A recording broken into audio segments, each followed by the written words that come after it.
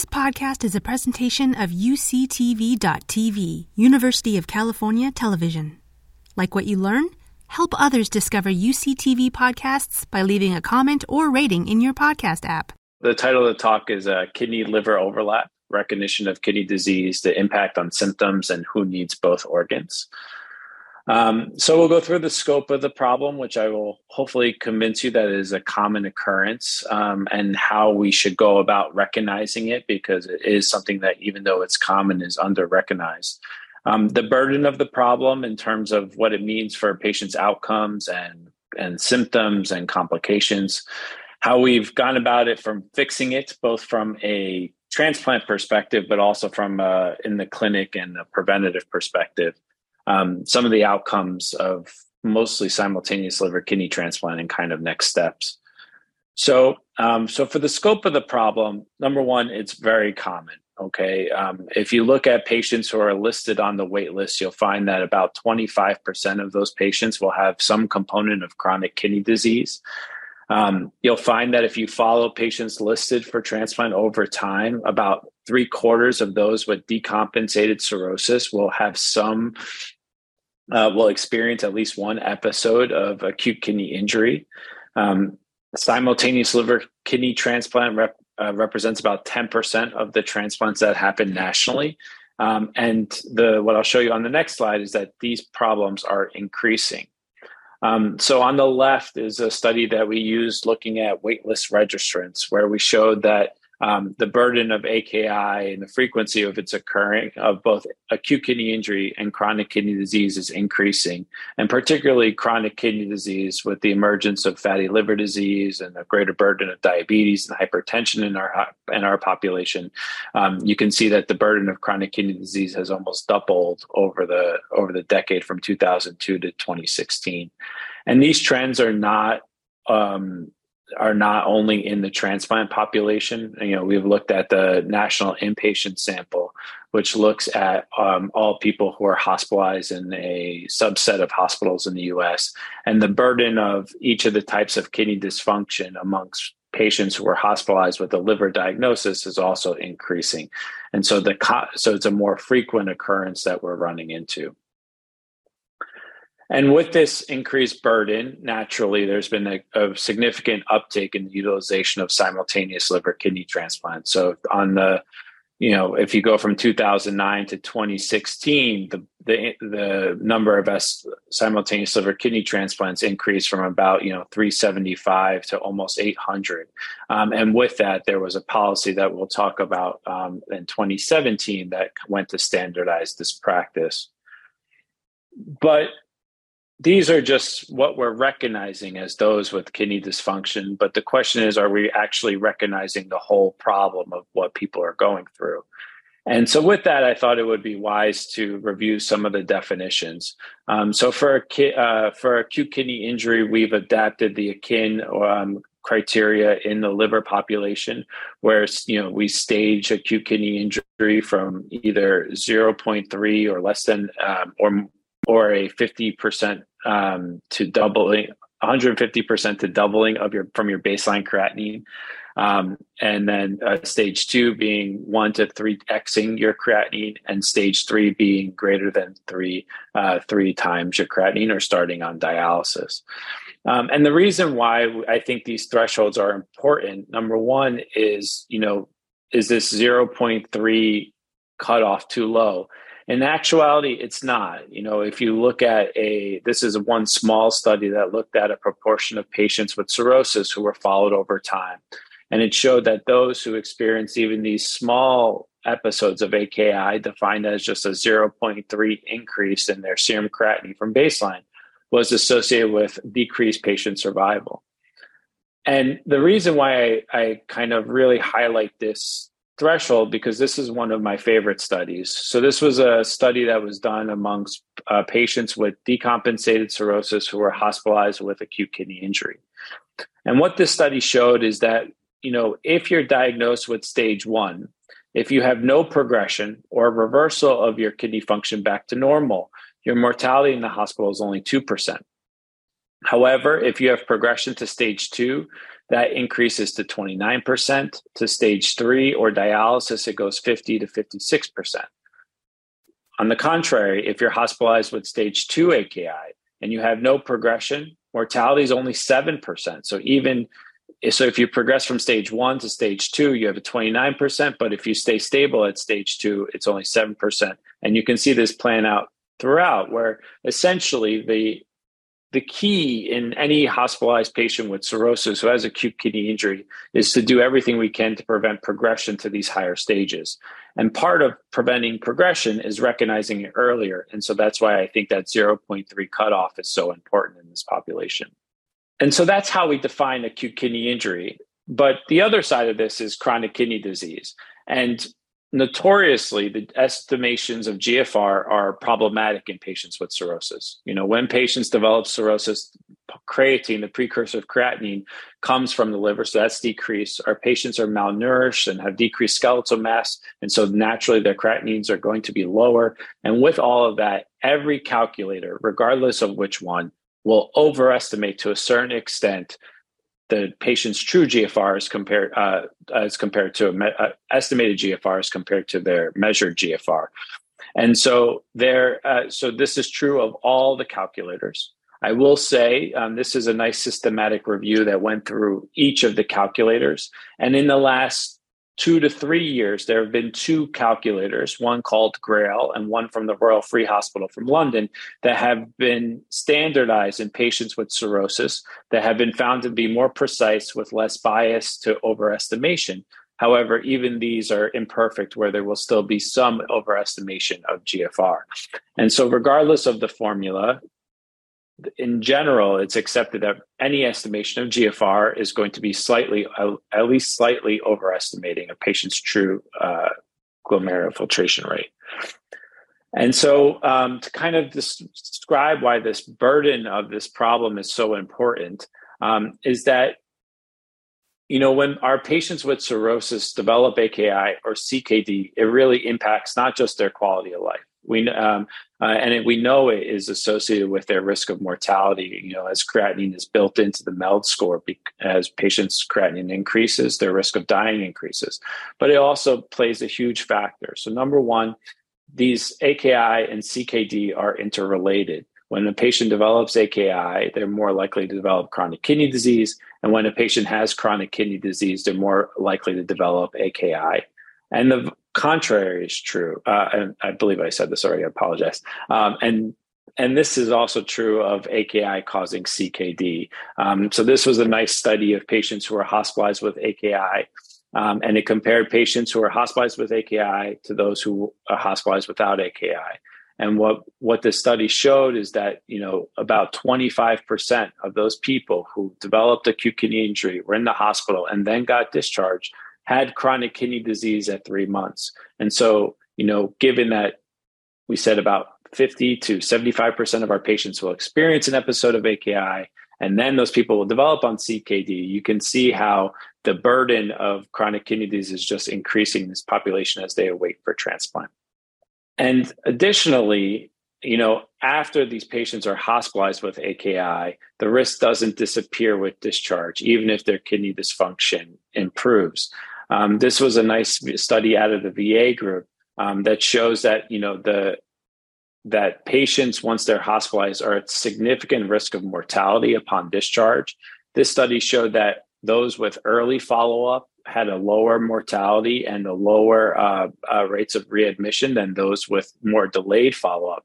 But it just kind of really just highlights in the numbers just how tenuous these patients are, especially once they've been hospitalized several times.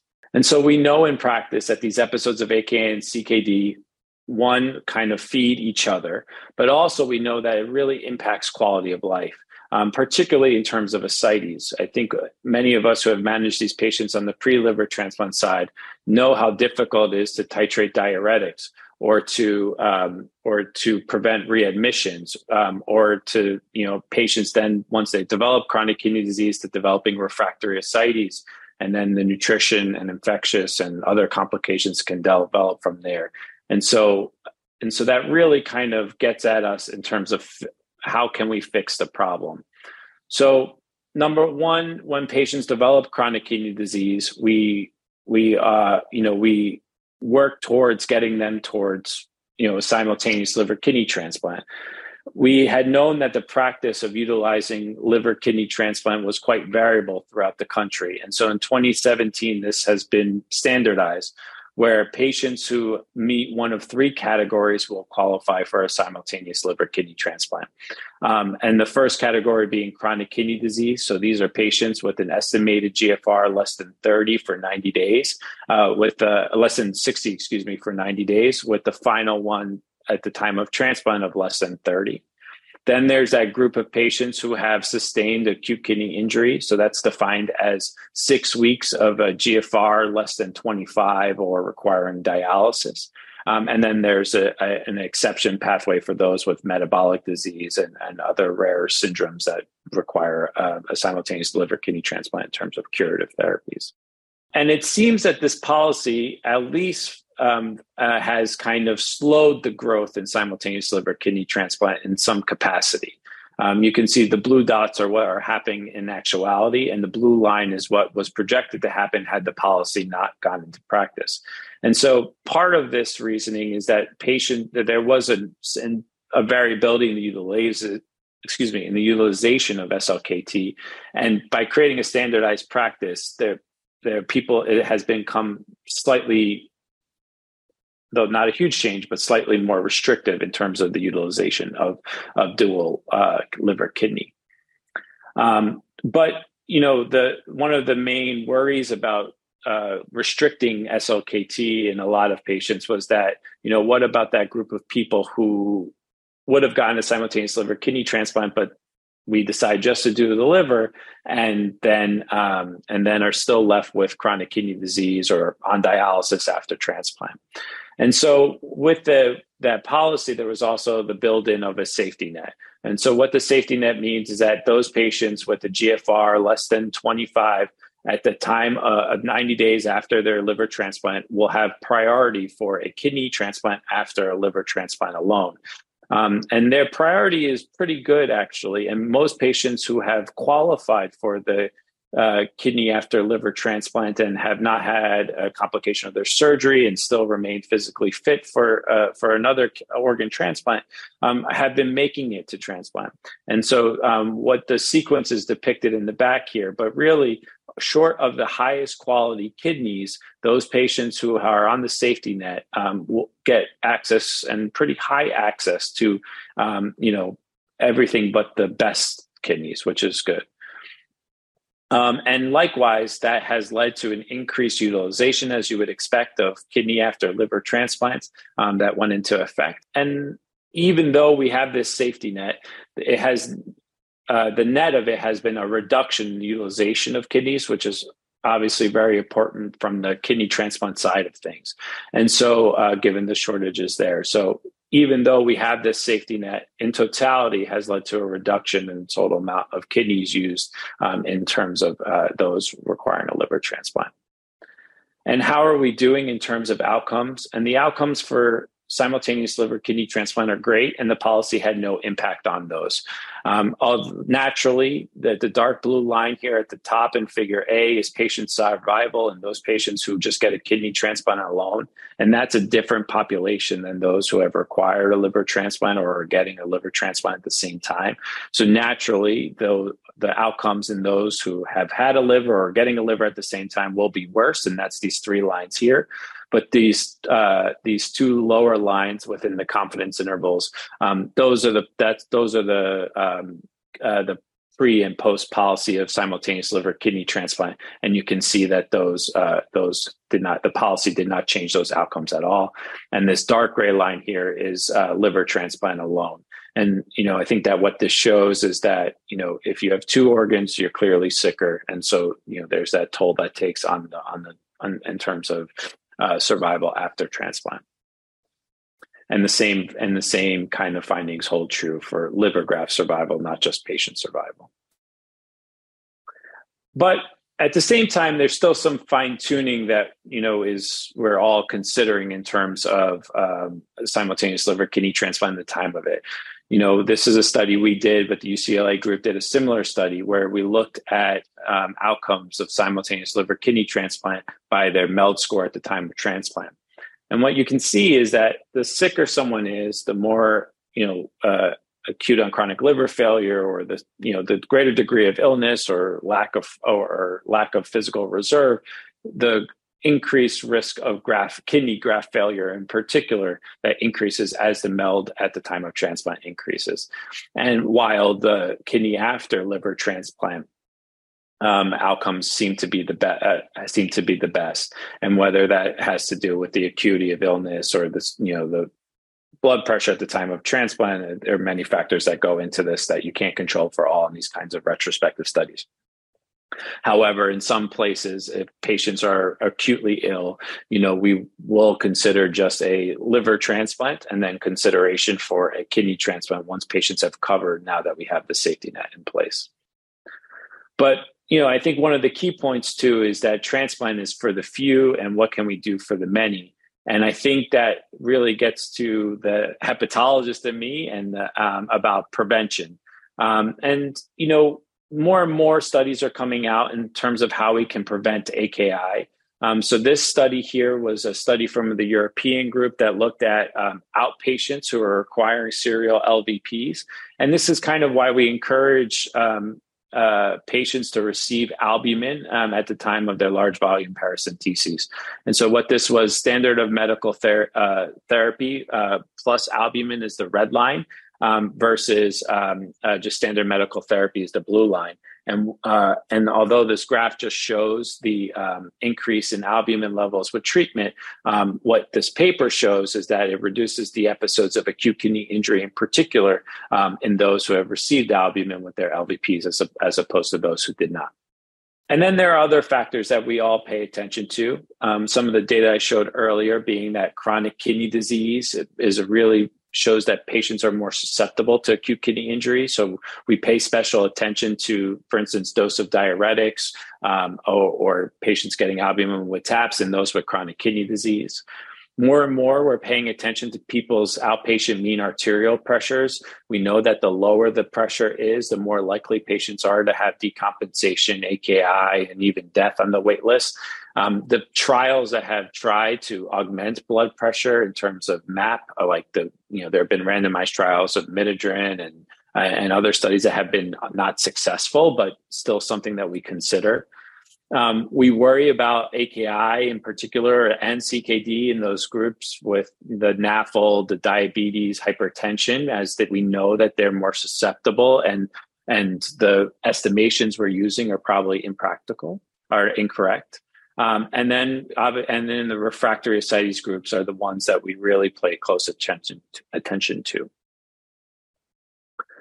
And in addition, we also try to prevent CKD and death in patients who are hospitalized with AKI. And the data I showed earlier about preventing progression, and so early resuscitation, early starting of vasopressors, the sooner you start that in a patient's AKI during a hospitalization, the more likely you are to have reversal and improvement. And so we are using a lot of these vasoactive agents. Many may be aware that terlipressin has finally been approved by the FDA, and we're working on getting it on formulary in the next few months. And the advantage mostly of terlipressin is that it can be given on the floor or in a step-down unit. We have clinical trials in place for HRS-AKI in particular that we are happy to consider referrals if patients are suspected of having it. And then the other thing that's really important is that if a patient's acute kidney injury reverses, it can recur. And so, be vigilant if you have to restart treatment, be mindful about restarting it sooner than later. And also, be thoughtful about diuretics, other nephrotoxic medications, and particularly NSAIDs. These are all the kinds of things that we pay close attention to kind of prevent the CKD and even death amongst people who are hospitalized with AKI. And then the last point I want to make is, what about the opposite scenario? You know, a lot of patients with stage 4 CKD who have diabetes and hypertension, a lot of them may have underlying liver disease that is not diagnosed. And so there's limited data for this population because, you know, it's just not all the factors to define cirrhosis or even a FIB4 in SRTR is not readily available. And often we are sent these patients from the kidney transplant team with a request to risk stratify surgery or decide if somebody requires a simultaneous liver kidney transplant. And in general, our practice is kind of like this, that we will use some non-invasive metrics to do a fibrosis assessment. Sometimes it's as simple as a FIB4 or splenomegaly on ultrasound, but also it can be a FibroScan or MR elastography. If a patient clearly has clinically significant portal hypertension, for instance, if they have varices on endoscopy or ascites, then we'll usually recommend a simultaneous liver kidney transplant because there's the risk of decompensation during the kidney transplant alone.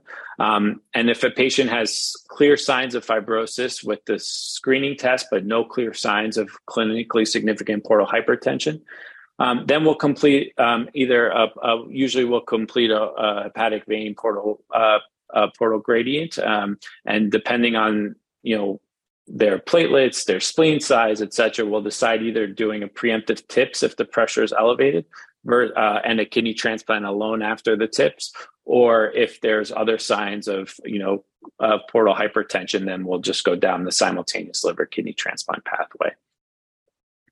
And so with that, I'll conclude that kidney dysfunction is an increasingly more common issue among patients with cirrhosis. Recognition and the definitions are important because earlier diagnosis can improve outcomes. And also recognizing that the definitions of CKD are inaccurate in liver patients. And so having to be more aware because the estimations will overestimate kidney function. Simultaneous liver kidney transplant is a common procedure with great outcomes, as is kidney after liver transplant. We are working on different trials and ways to investigate how we can actually prevent and decrease the burden of kidney dysfunction in the cirrhosis population. And the management of kidney dysfunction in liver patients is difficult, both for patients in terms of, you know, it leads to more ascites, hospitalizations, and puts them at greater risk for death, but also for providers. It's difficult to know when to restart diuretics. It's hard to manage refractory ascites in the outpatient clinic. And so that is why we're spending so much time trying to find ways to prevent these complications. And that is my talk. Thank you so much, Dr. Collaro. That was a really comprehensive overview of folks who have liver disease and kidney disease. You touched on this notion of underestimation of creatinine, and you spoke about different measures that could be employed to more accurately estimate the GFR. Can you speak a little bit about how soon we will likely see those estimators in our daily practice, and what may be limiting those in practice? Yeah. You know, the big issue is that unlike the kidney population, we don't have a large cohort of people who have had measured GFRs.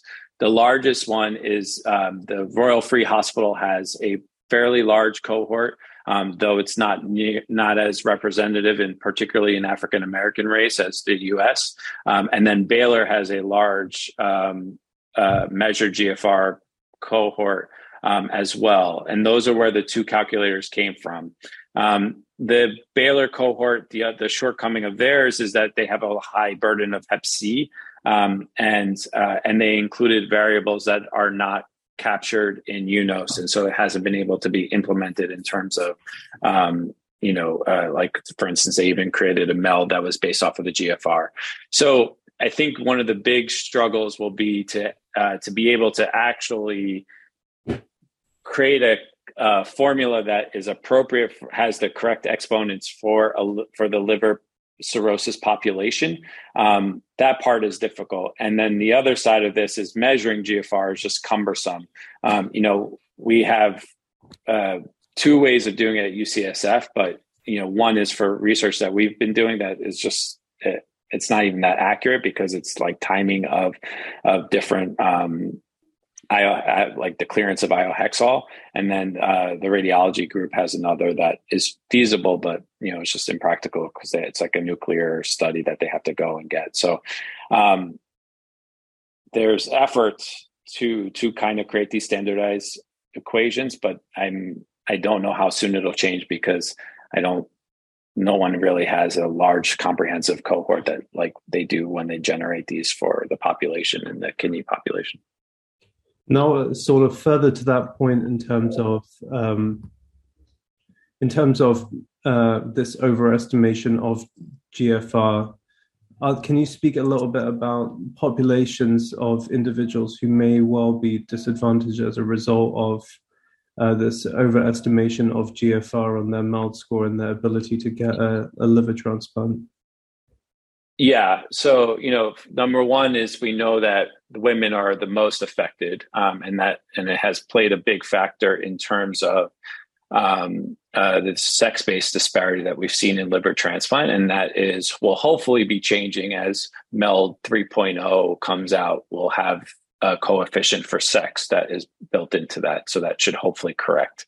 The other is we know that these estimations of GFR, at least, and there were two studies at AASLD this year that African-American race may be leading to an overestimation of GFR in that population in particular. One study showed that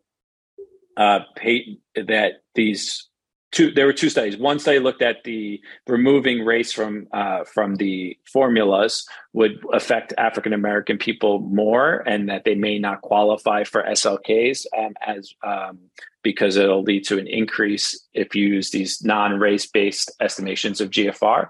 And then the second study is one from Baylor that they are that if you used a non-race-based GRAIL equation, which was the estimation of GFR done for cirrhosis patients, you actually lead there.